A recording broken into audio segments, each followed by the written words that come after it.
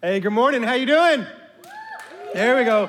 Oh, we're getting closer to Thanksgiving. That's how you know, because all the excitement gets really dull. It's like, how you doing? Hey.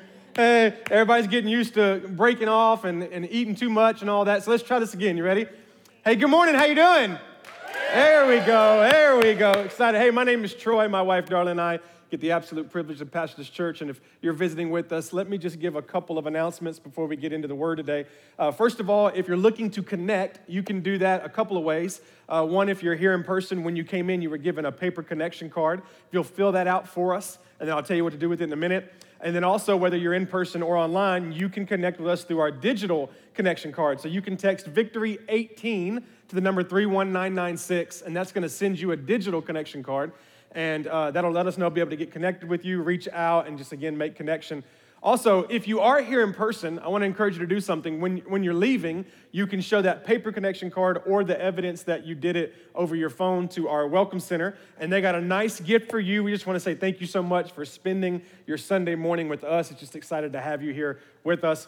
Also, if you're looking to give, you can do that in three ways here. Number one, you can do it through our online portal, whether it's our website or our app. Second, you can text to give as much as you text to connect. And so that number will be coming up on the screen.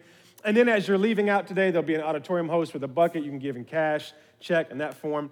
And every Sunday, I try to do my best to take a moment and just kind of say, hey, I just want you to know what we're doing with the finances. Every month, so many of you are faithful to tithe and give every month so that we're able to do so many things. One of the things that we're able to do is the announcement we made last week, right? Yeah, all right. So those of you that weren't here are like, wait a minute, what happened? What happened? But some of the other things we can do are outreaches, and I want to share real quick what we're doing. I don't have all the details yet because we are still in conversation.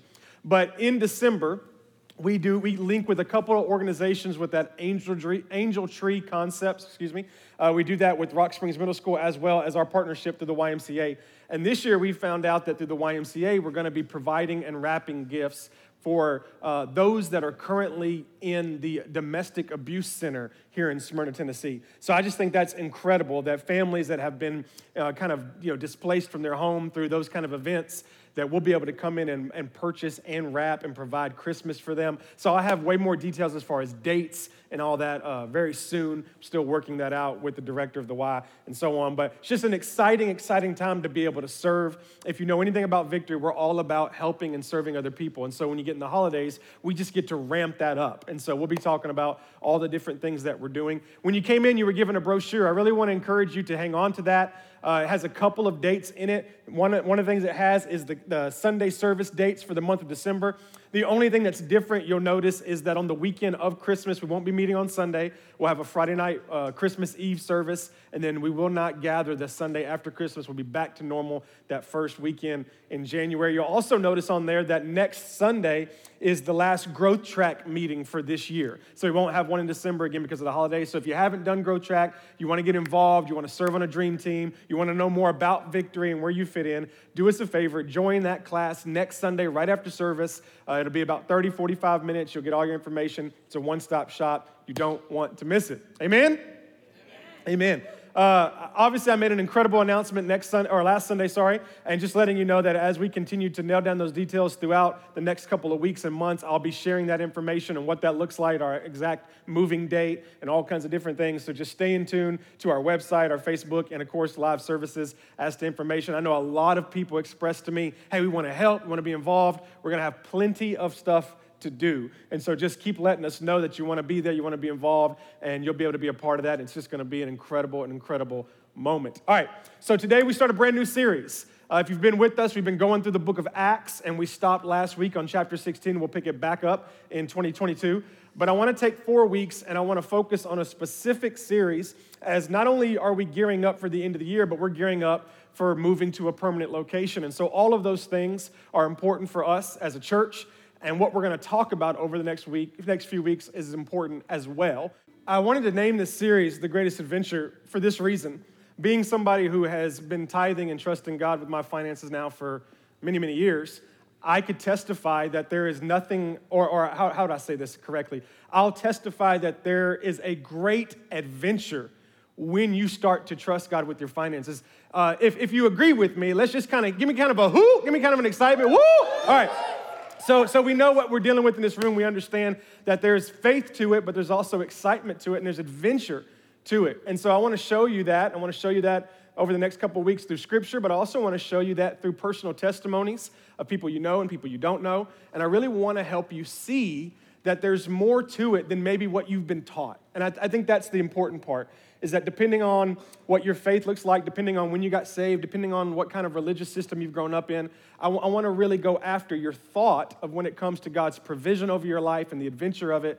And I want to help you see it the way I see it and the way I think that many in here see it today and the way that I think we should see it. So if you got your Bibles, turn to Exodus chapter 16. If you got your Bibles, whether it's on your phone, or you have the paper Bible, the book, turn to Exodus chapter 16. It's the second book in the Bible, Genesis, Exodus. And as you're turning there, let me give you just a real quick, brief update as to what's happening when we get there.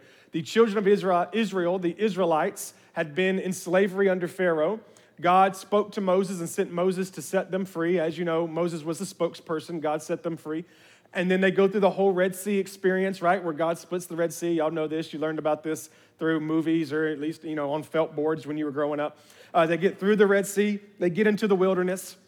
And now everything's good except for the fact that now they have to survive in the wilderness. They're supposed to be there for 40 days. They end up being there for 40 years. And one of the things that they have to look for or need or desire is food. They need provision. They need resource. And God makes a promise to Moses that he's going to send food to the Israelites from heaven. So we'll look at that in a minute where God told it to Moses, but right now we're going to look at it when Moses tells the people. So here we go, Exodus chapter 16. We're going to start at verse 10. So if you got your Bibles, go ahead and turn to verse 10. It says, while Aaron was speaking to the whole Israelite community, so to all of the thousands of people that were on this journey, they looked toward the desert, and there was the glory of the Lord appearing in the cloud. And the Lord said to Moses, I have heard the grumbling of the Israelites. They're grumbling before we judge them. They were hungry. It's okay to be hungry. When they were in slavery, they had buckets of food, and so now they don't have that. And so obviously, like we would do, they're concerned that they're not going to have anything to eat. It says, tell them that at twilight you will eat meat, and in the morning you'll be filled with bread. So at night you'll get meat, in the morning you'll get bread. Then you will know that I am the Lord your God. I think that's interesting. We'll come back to that hopefully later if I can remember. That evening, quail came and covered the camp. So quail, bird, had died. It was all over the camp. They could pick it up and eat it. And in the morning, there was a layer of dew around the camp. We're going to talk about that more in a couple weeks as well. When the dew was gone, thin flakes like frosted flakes were on the ground, and they appeared on the desert floor. And when the Israelites saw it, they said to each other, what is it? What is this? For they did not know what it was. Moses said to them, it is the bread that the Lord has given you to eat. This is what the Lord has commanded. Everyone is to gather as much as they need. Take an omer for each person you have in your tent. The Israelites did as they were told, and some gathered much, and some gathered little. And when they measured it by the omer, the one who gathered much did not have too much, and the one who gathered little did not have too little. Everyone had gathered just as much as they needed. I want to talk to you this morning from the idea making bread. Anybody ever made bread before? Bread is my weakness. I've admitted that to all of you. And so, as Christmas comes around the corner, if anybody in here makes fresh bread, I think you should love me by bringing me some for Christmas. But, obviously, and I don't know if you ever looked in the Urban Dictionary, or maybe I don't know how old this goes back, but at one point, money was referred to as bread. You remember that? Getting the bread? I don't remember what culture that falls into or what generation that falls into. But I was thinking about this concept of money, and you've heard me talk a lot about my youngest daughter, Casey Ray, and I have officially come to the conclusion that Casey Ray has a weird obsession for money. I don't really know how to explain it, but it's more than the average person's obsession, especially for a 6 fixing to be 7-year-old, right? It's awkwardly much. To give you an example, I found out recently from some of our V-Kids leaders that she's trying to sell them stuff during church. Like, what's happening? My kid's in there hustling. Your kids are in there getting the Holy Spirit. My kid's in there hustling. I'm not really sure what's happening. When people ask her to do stuff, you've probably asked her to do something. Here's how she responds. Can I get $1 for it? Her response is always financial. The other night, my oldest Veda was at drama practice, and I took Casey Ray to Five Below, and I told her, I said, listen, you have $5 to spend, which means you can't get something that's $5 because I'm trying to teach her about taxes and the government and life, right? And so you can get something that's like $4 or less. And so we're talking through it, and we're shopping for a little bit, and she comes up to me, she goes, Dad, I got a deal for you. And I said, let me hear your deal. And she said, what if you gave me $6? And I said, okay, what would you do? And she said, well, first of all, I would share my candy with my sister. Oh, yeah, all. And she said, and then I'd give you a hug and a kiss, right? Y'all say all you want. I wanted to just uppercut her right there in the store. Obviously, I gave her the $1, right? It is what it is. But then recently, this is really funny, she was in school, and I think we have this picture. Do we have this picture? Her teacher sent us this is what she wrote in small group. Can y'all read that? My 7-year-old daughter is in small group at school, and she writes, I love cash. What have I done, church? I need some type of parental counseling. I don't know. You can take that picture. But look, I'm not saying that she's like biblically incorrect, right? She just likes cash. I don't even say she likes to spend it. I think she just likes to have it. Like it's something weird about it. And the more I thought about it, the more I thought about us. And I thought, you know what? If we were honest with ourselves, we love cash, right?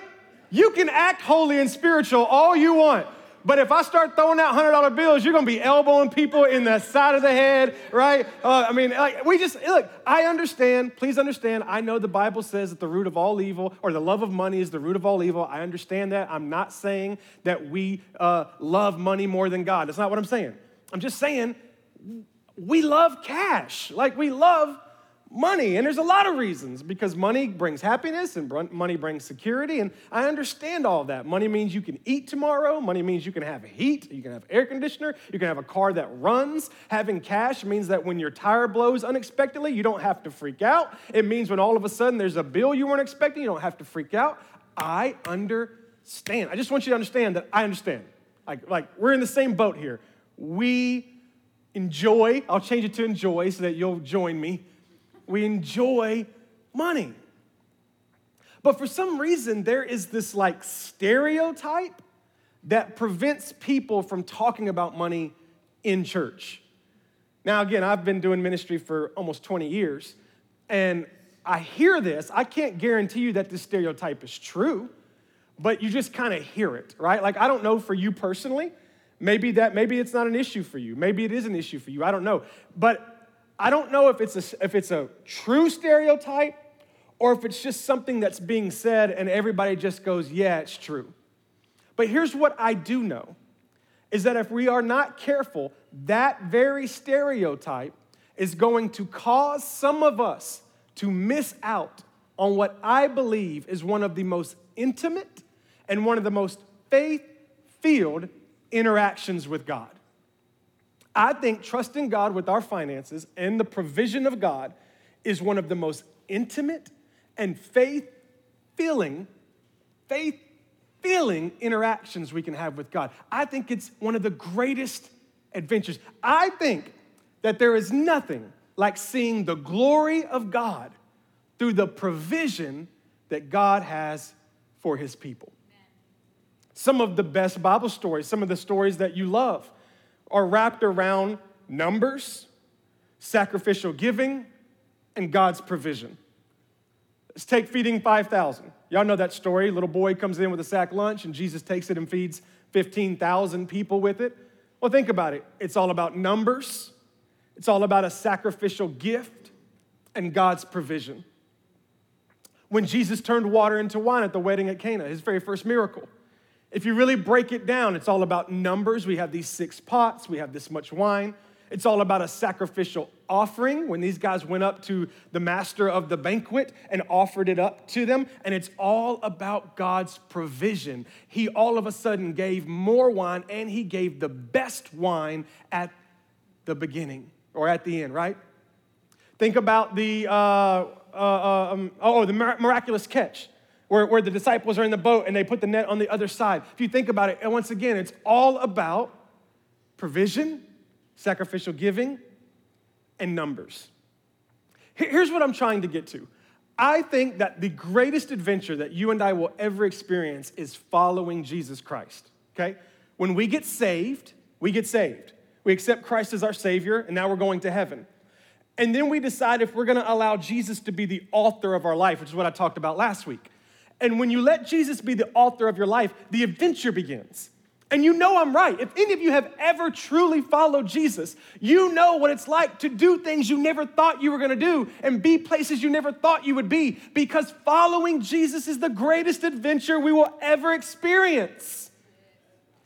And allowing God to give us provision and be in charge of our financial resource, listen to me, is the adventure within the adventure.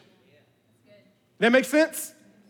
If following Jesus is the adventure, then allowing God to be the God of our finances is the adventure inside the adventure. Wait a minute, Joel, are you saying people can follow Jesus and not allow him to be the God of their finances? I'm telling you, people try to do it all the time. Yeah, of course. A lot of times, for some reason, we separate the two, and I'm going to try to break that down here in a little bit. But I just want you to understand that it's possible that if, because you've been taught incorrectly, or because there's just a spirit of fear, or maybe you're trying to be very smart and you don't feel like that makes sense, if you are missing out on this attribute, I was gonna say it's a possibility, I'm gonna guarantee you that you are missing out on one of the greatest adventures that we as Christians can experience in our walk with Jesus. So over the next couple of weeks, I want to talk to you about this greatest adventure. But listen to me, before we can ever go on this greatest adventure, in fact, every person that is currently on this greatest adventure has passed a certain test. Every person who's experiencing it has passed a test. For you to go on it, you're going to have to pass the test. And here's the test. You ready? It's the test of trust. That's the test. That's what we're talking about today. Our ability to trust. Let's go back to Exodus chapter 16. Been in Acts for too long. Exodus chapter 16, watch this. Then the Lord said to Moses, I will rain down what? Bread. All right, I'm gonna need y'all to help me out today. We're gonna teach today. I will rain down what? Bread. From where? Bread from heaven. That means that I'm gonna walk outside and bread, rolls and biscuits and all this stuff is gonna be dropping out of the sky. It's like, that's what heaven will be like for me. And so the people here's what's important. The people are to go out each day and they are to gather enough for that day. And in this way, I will what? I will test them. In this way, I will test them to see if they will what? Follow my instructions. Here's what God told his people. You ready? He said, I want you to go out this morning and I want you to collect all that you need for just today. I do not want you to get enough for tomorrow. I do not want you to gather enough for the weekend. I want you to get just enough for today. And then I want you to trust me that I will provide again for you tomorrow. In that way, God tested them. In that way, God has put into motion a process that tested them to see if they would trust him. Did you catch that? He puts into motion this process. I want you to go out. I want you to collect all of this bread, and I want you to take it back to your house for your family, get enough for your family, but do not get more. Why, God? Because I want you to learn to trust me. I want you to learn to trust me. So I'm going to put into motion a process that is going to test you to make sure that you trust me. God's goal in this is to move us, watch this, it's to move us from entrusting ourselves for insurance into trusting God for assurance. Even though God told them, don't get more than you need for today. You get just enough for today. Don't get more. Even though he told them that, they still went out and got more. I'm going to talk to you next week about what happened to the extra that they got. Let's just say it involves maggots, okay? But the reason they did it, are you ready? Here's the reason they did it. Because they thought to themselves, I know God said he's going to give us enough for tomorrow, but just in case he doesn't. Just in case he doesn't. I'm going to get a little extra just in case. And I got you, God. If you slip up, God, I got you. You know what I mean? Like we're going to work together here. If you come in, good. I got some for the next day. But if you don't, I have enough. Trusting ourselves for insurance.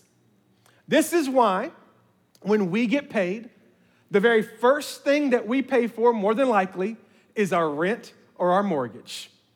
The reason we do that is because we want to ensure that we're going to have a roof over our head and that we're going to have somewhere to sleep. It's the reason why normally the second thing we budget for or we pay for is groceries or food, because we want to ensure that we're going to have something to eat. It's why the next thing we often pay for is normally Netflix or some type of entertainment, because we want to ensure that if I'm going to work a 40-hour or 70-hour week, depending on where you work, then when I come home, the least I can do is enjoy a couple of shows on Netflix. We want to ensure that. There's nothing wrong with that. There's something in us that has this natural fear that if we don't ensure it, it might not be there tomorrow. And even though God says it, even though God says, don't get enough for today, trust me for tomorrow, we get enough just in case God doesn't come through. I need to have a house just in case God doesn't come through. I need to have a car just in case. I need to have food just in case God doesn't come through. Maybe I'm the only one, but here's how I sum it up. God promises to never leave me nor forsake me, but my landlord didn't. Am I right? God promised to never leave me nor forsake me, but the bank that I got the loan for my house did not. God promised to never leave me nor forsake me, but Netflix didn't. And so there's something in us that says, you know what? If I can't get God this time, he'll still be there for me. But something in me needs to ensure these things, because there's something in me that's kind of afraid that tomorrow will come and those things won't be here. And this is the reason why the biggest test of our faith is through our finances. It's the biggest test of our faith. You wouldn't think it would be. I would think that the hardest thing we would have believing for is that Jesus died for our sins, because eternity stands on that. But for some reason, we will believe that and trust that before we will trust him with our finances. And that's interesting to me. And it just goes on to prove that for you and I, as a Christ follower, the hardest test for us is often in our finances, because it takes a different level of trust. One week, we were in Panama City. You guys know that we often go to Panama City for a week for our family vacation. My dad lives there. And it's the evening. It's getting kind of late. My in-laws had already gone to bed. And Veda says, can we play poker? We'd often play poker with the in-laws. And so she's like, can we play poker? We're like, sure, we can play poker. So we get the little box of chips out. You know, it's got hundreds and hundreds of chips and different value. We set them on the table, and we just get a couple of chips and give them some to Veda, some to me, some to Darla. We're just going to play, about 30 minutes or so before bed. Casey Ray comes in, but she can't play poker. She doesn't know how, can't compute. And so what we do is we just slide her the box of chips, right? And we're like, here, you play with these while we play poker. So we're playing, we're going good. Darla's beating, taking all of our money. Meanwhile, Casey Ray has taken the box and dumped the box out on the table, and there's just hundreds of poker chips all over the table. And she's watching, and when Darla gets low, she just starts sliding Darla some chips, right? So I'm like, I see what's happening here. Like, that's the reason why Darla's been so bold all night, is because she knows that in her pocket is the person that has all the poker chips. So if she gets low, she can just be like, hit me. And then Casey Ray can just slide some over. I was thinking about that and it hit me. When we start to believe that God actually owns all the poker chips, then there'll be some faith in us to rise up and to step out a little bit more with faith because we understand that the relationship we have with God, He owns a cattle on 1,000 hills. What does that mean? That means if He needs to meet your resource, He will cause someone to walk up to you in a grocery store and say, I don't know you, but God told me to give you some groceries. That's the God we serve. And when we understand that God has all the poker chips, God's not up there writing bounce checks. He's not wondering if Peter can pay Paul so that he can bless you. He owns every resource. And when we can grasp that, hopefully it helps us a little bit in trusting Him and stepping out and believing Him for our provision. The easiest thing for God to do, please hear this. The easiest thing for God to do is to provide the financial resource that we need. The hardest thing for Him to do is to get us to trust Him and take that step of faith. Isn't that wild? The easiest thing for Him to do is to meet the need.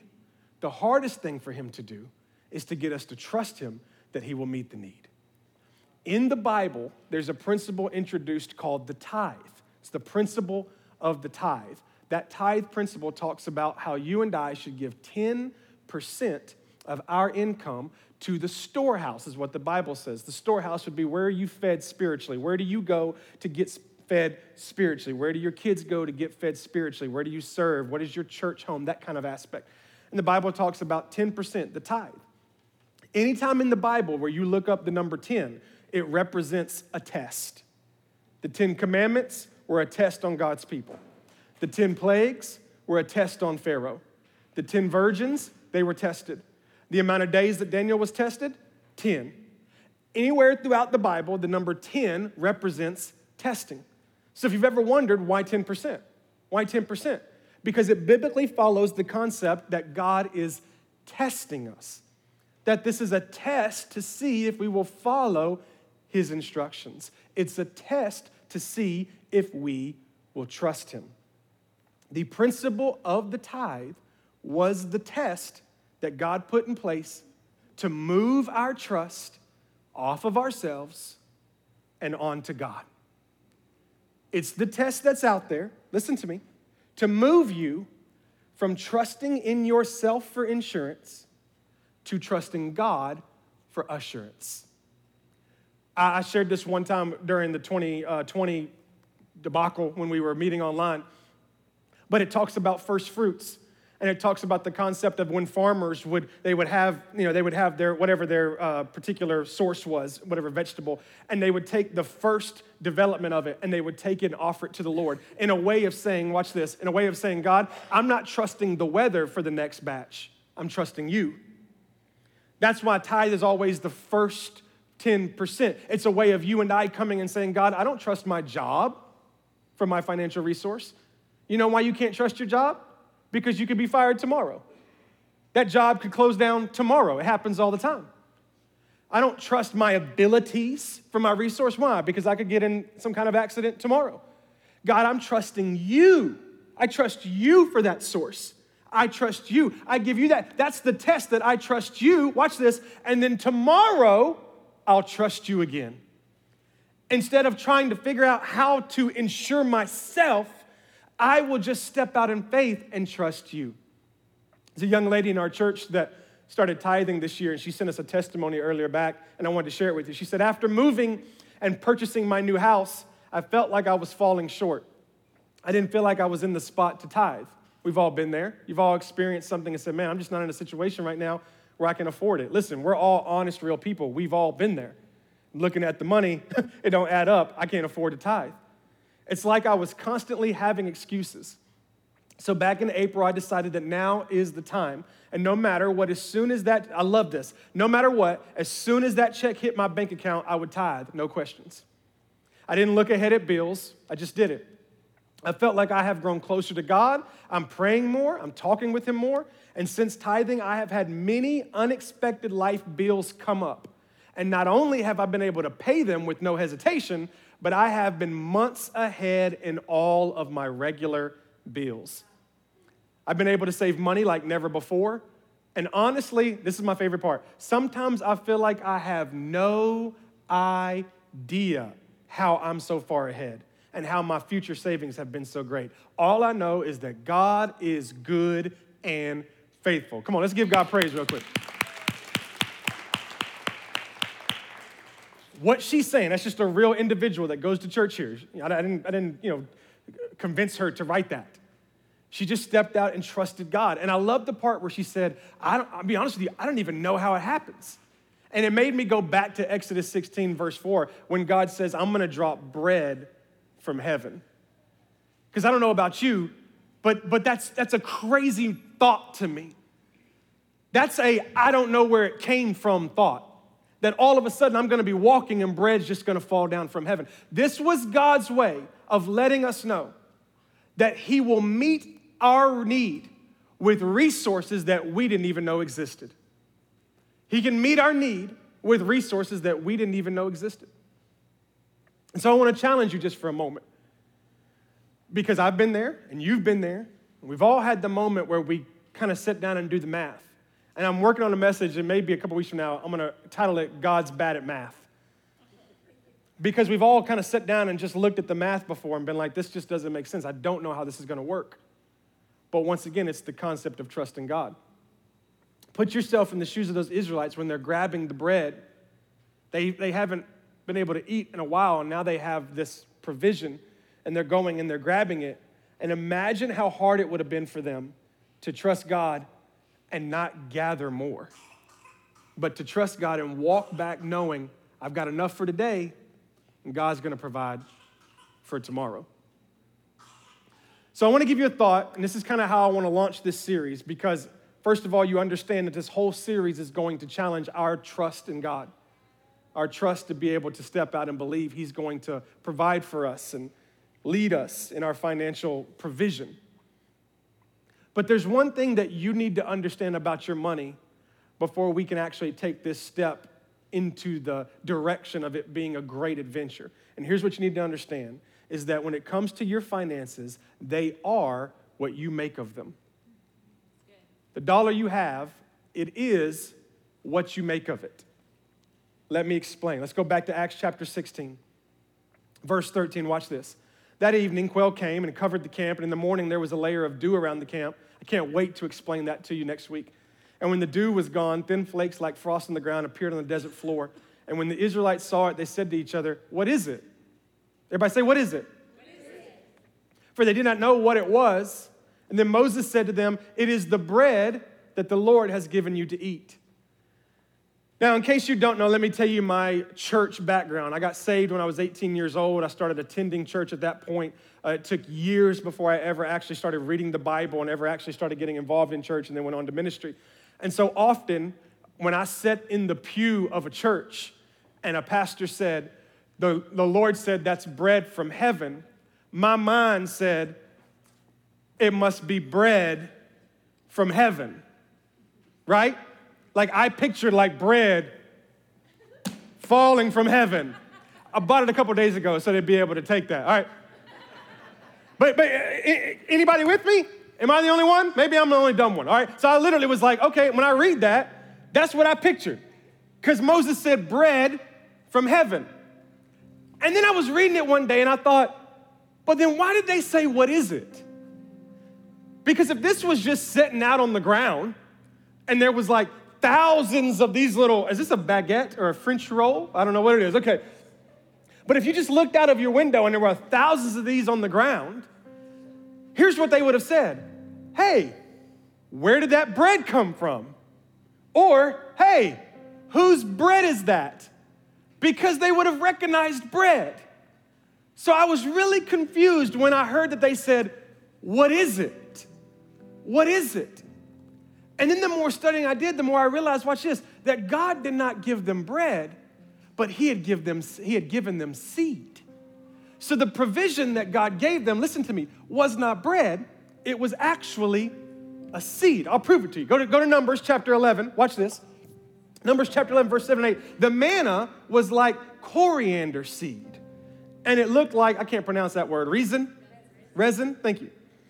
The people went around gathering it, and this is so important, and then they would grind it in a hand mill or crush it in a mortar, and they cooked it in a pot, and they made it into loaves. So I went to the store and I got some coriander seed. And I'm like, oh, okay, this is making so much sense now. Now, I didn't say it was coriander seed, but it said it was like coriander seed. One verse in the Bible says it was white, and it could have been bigger, I don't really know. But it was seed. So when they walked outside, this was not on the ground. Seed was. So when they walked out and saw the seed, they said, hey, what is it? And Moses said, I'll tell you what it is. It's the bread that God is providing from heaven. Well, it don't look like bread. I've seen bread before. That's not a biscuit. I've seen them in grand cans. You know what I mean? I've seen them homemade.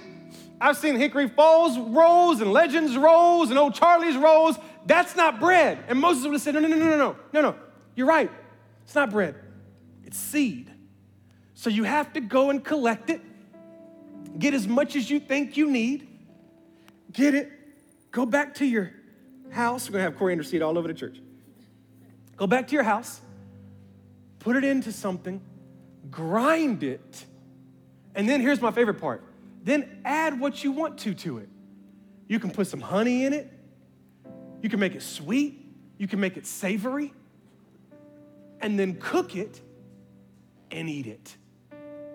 Troy, that's great. Some great biblical knowledge. What in the world does that have to do with me? Listen to me. The resource that comes into your hand, if you're responsible for it, then it shows up as bread. If you let God be responsible for it, then it's a seed. And it's all about what you make of it. You take the seed. Every time you get a paycheck, don't walk out talking about, I got bread. Because you don't have bread. You have seed. And it's your decision as the steward over the finances that come into your house, as a man or a woman of God. It is your responsibility and your decision to say, this is a seed that God has given me. And it's up to me what I do with it. And if I trust myself for insurance, it's not going to go very far. But if I trust God for assurance, then I put this seed in the hand of God. And what can happen with it is way beyond what could ever happen with it if it's just mine. We, for some reason, think that when we tithe, we're giving money away. All we're doing is saying, God, hold this for me. You take it. You make it out of something. I know you'll give me what I need, but you can do so much more with it. You can bless others and me. You can fulfill needs and me. All right, I'm going to give you an example. All right, I don't know if y'all remember me telling this. I'm going to tell you again. A couple years ago, we always do an end of the year Purpose Prevails offering, which we're going to do again this year. And one year I'm talking to Darla, and I said, hey, this is the amount that I think God's telling me, for us, our family to give. And she's like, okay. And so we made that decision in our mind. The time came to write the check. And I like to keep a cushion in my bank account. Now, let me help you understand something, because you might hear me saying, well, isn't that way of trusting yourself for insurance? When you trust God with your finances, He'll bless you and give you a savings account. Amen. Did you hear her testimony? I got money in savings. I don't even know how it's happening. All right? But there's a certain place, I used to be really poor, all right? So there's a certain place where I like to have kind of a cushion. And so I remember telling Darla, I said, babe, here's the problem. I said, when I write this check, the cushion's gone. Like it's gone, which means if we go to Kroger and spend out of our budget, we get declined. It's gone. And so we talked about it. It's like, but you know what? This is the amount we felt like God told us to give, and we're trusting God. So this was in December. We wrote that check. We sent that check. We watched that check come out of the bank. You ever done that before? Like you just sit there and watch it disappear? Like, man, that hurt, January 2nd, we're driving down the street. I get a phone call from my pastor. He pastors in Oklahoma. He calls me, he says, hey man, what you doing? We talk for a second. He says, hey, I'm just calling to let you know, check your mailbox, because we sent you and Darla a check. And I said, what? He said, listen to me, it's not for the church, it's for you. It's for you and Darla. I said, yes, sir. So we talked for a little bit. A couple days later, I go and check the mailbox, open check. To the penny, it is the exact amount that we had given in Purpose Prevails, all right? Two things happen here. Number one, that was money that came from somewhere I didn't expect it to come from. That's bread from heaven. I never knew he was gonna give us any money. It's not something I expect. It doesn't happen on a regular basis. But then the Lord showed me this, and here's what I really want you to understand. When we gave that money to the church in the Purpose Prevails, the church then budgeted it to all of these different outreaches. So the money that we had, okay, went and met this need and that need and this need, and then once it was all over, God gave us the money back. So we still had the exact amount of money we had, but instead, the money we gave went and did all this work. I might be confusing you. Follow with me for a second. If we keep it, let me use bread. If this is what I got and I keep it, then this is all it does, right? It pays for us to go to the movies, or it pays for, Cheetos or whatever. This is all it does. But if I give it to God, it goes and does all of these things, and then it comes back to me, and I can still get Cheetos. And this is the principle that God's talking about. And for any person who's never understood it this way, God is not asking you to trust him so that you can do without. God says, give me that seed and watch what I can do with it. And not only will you be taken care of, but your neighbor will be taken care of, and Isaiah 117 will be taken care of, and Katie Carter in Costa Rica will be taken care of, and all of these things will happen, and you won't ever do without. And I think that's why it's important that we talk about it. Because it is a test of your trust, but it's also causing you to miss out on being a part of something that's greater than you could ever imagine. So, starting next week, I'm gonna put something in your hand. And let me explain it real quick, because we've never done this before as a church. You'll get a card for you to pray over, for you and your family to pray over. The first part is for those of you that you give faithfully, and it's a challenge for you to pray about the end of the year offering. I'll talk more about that as the weeks go. The second part is the new part. We're calling it God's guarantee. And here's the idea. In the Bible, God says, test me when it comes to financial provision. He says, test me. It's the only thing in the Bible where he says, test me. And so we want to give you that opportunity as a church to test God, to step out in faith, but you're kind of not stepping out in faith. And here's what I mean by that. There's a whole process on the card that will explain it, but for 90 days, if you will give faithfully, if you will start to tithe for 90 days, and what we're saying is at the end of those 90 days, God has not blessed you to a point where you want to keep giving, we'll give you 100% of your money back. That's the mindset. I believe so much in what God's doing in my life financially and the people that I know that give financially that I want to be able to give you that opportunity. And so literally, you can test God. You can step out and do it. Now, there's all kinds of stuff. Look, don't be walking up to me going, I gave $5,000 the other day in the offering basket. God ain't done nothing. We need $5,000 back. It doesn't work that way. We'll talk more about that later. But for those of you that are in this room, and that's always been an area that you wanted to be better at, I want to help you. This isn't some kind of like, this is, man, come on. Let's do this. Let's experience God's favor together. And I would never preach this to you if it wasn't something that I'm currently living. I'm just telling you, God's blessing is in my financial life. And it's 100% because we tithe regularly. I'm just sharing it with you. If I'm gonna be your pastor, I can't not share this with you. And so I wanna do everything I can to help you experience that. I have a friend that pastors in Clarksville. And he has a guy in his church. He does this God's guarantee concept. And he had this guy in his church come to him. He said, I did it because I wanted to prove you wrong. He said, I did it just because I couldn't wait to get to the end of 90 days and ask you for my money back. And after it was all over, he said, number one, he said, not only will I tithe again for the rest of my life, he said, but when I started this, he said, I had a truck and I couldn't sell it. He said, 2 weeks in, I sold the truck for more than I was asking for. 2 weeks in. And there was other things that he was needing, bills, debt that got paid off, just ridiculous stuff, because he tested God and God showed up to be faithful. And that's the opportunity that I want you to be able to have. I want you to be able to experience that. Next week, we're going to talk about God's protection over our financial life. We're going to talk about how God's bad at math. We're going to talk about all these things that Exodus shows us when it comes to God being the provision in our life. And then at the end of that, we're going to give you the opportunity to be involved in that commitment, to be able to see God move in your life. I think it's important for you, and I think it's important for your family. Amen? Do me a favor, would you stand with me?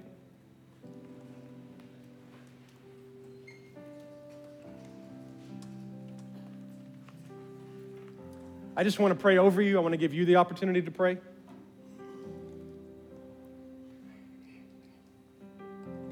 Just in case this is something that has been difficult for you before, I just believe that the favor of God and the peace of God is here for you. And so I want to pray over you as we begin this journey, as we begin this adventure. But as I'm praying, I'm asking you to pray too. I'm asking you to pray too, because you know. You know where you are. You know where you are mentally with it. You know where you are in your heart with it. And I think it's important that, because this might be that very place that's the last place God needs to get in to be able to have complete control. So pray with me. Father, I thank you right now for your word. I thank you for your grace, for your mercy. I thank you for Jesus Christ who died for our sins. I thank you that we're saved by the blood of Jesus. But I thank you that after that, you're not just this detached God that sits up in heaven and sees how we perform, but you do life with us, Father. You walk this life out with us. You guide us. You lead us. You father us. And this is definitely an area where you have proven to be faithful for so many people. And I can remember the time in my life, I really can, where I just could not trust you for this. Where it was so hard, and I never had the opportunity like a God's guarantee. But Father, I also remember the day that I stepped out and started trusting you. And I remember how my life was changed and so much stress and anxiety and worry was removed from my life. And if there's just one person in this room, there's just one in this room that needs this, and Father, it's worth it. So I pray over every person that you'd move on their heart right now in the way that only your Holy Spirit can do. That you begin to speak to them, challenge them. Let them know that you want to reveal yourself to them like never before. And this is the way you're going to do it. Help us, Father, to step out and trust you. And help us to understand that when we are given a resource, if we will give that resource back to you, not only will you bless us, but you will do so much more with it. Is there any more evident example of that, Father, than the feeding of the 5,000? Thank you that that little boy didn't hold back his lunch, but he was willing to give it to you and trust you. And because he trusted you, the Bible said that he had plenty and with leftover. And so did everybody else. And that's what you want to do through us. Not only do you want to give us plenty, but you want to bless others. Real quick, hey, look at me real quick. I'm sorry. I need to share this word with you. I feel like the Lord's telling me. Somebody in here wants to be at a place of plenty. You want to be where you have plenty. And I can't shake that word. Because go back to what I just said. The little boy has his sack lunch. That's his food. That's his provision.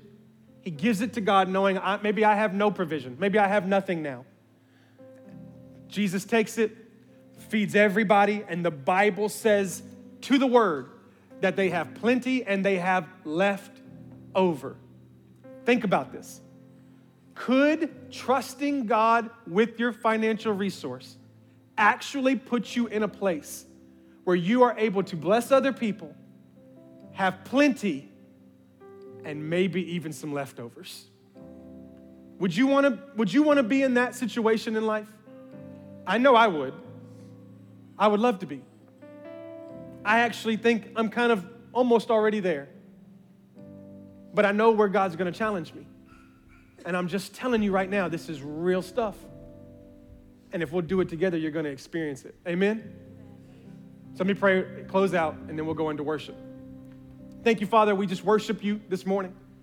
I just pray that word would sink on the hearts of your children and on this church, and that you would continue to educate us, make us better, make us stronger, so that we can impact other people, so that we can walk in plenty, so that we can have leftovers, so that we can have financial peace, and that we can be a blessing to other people.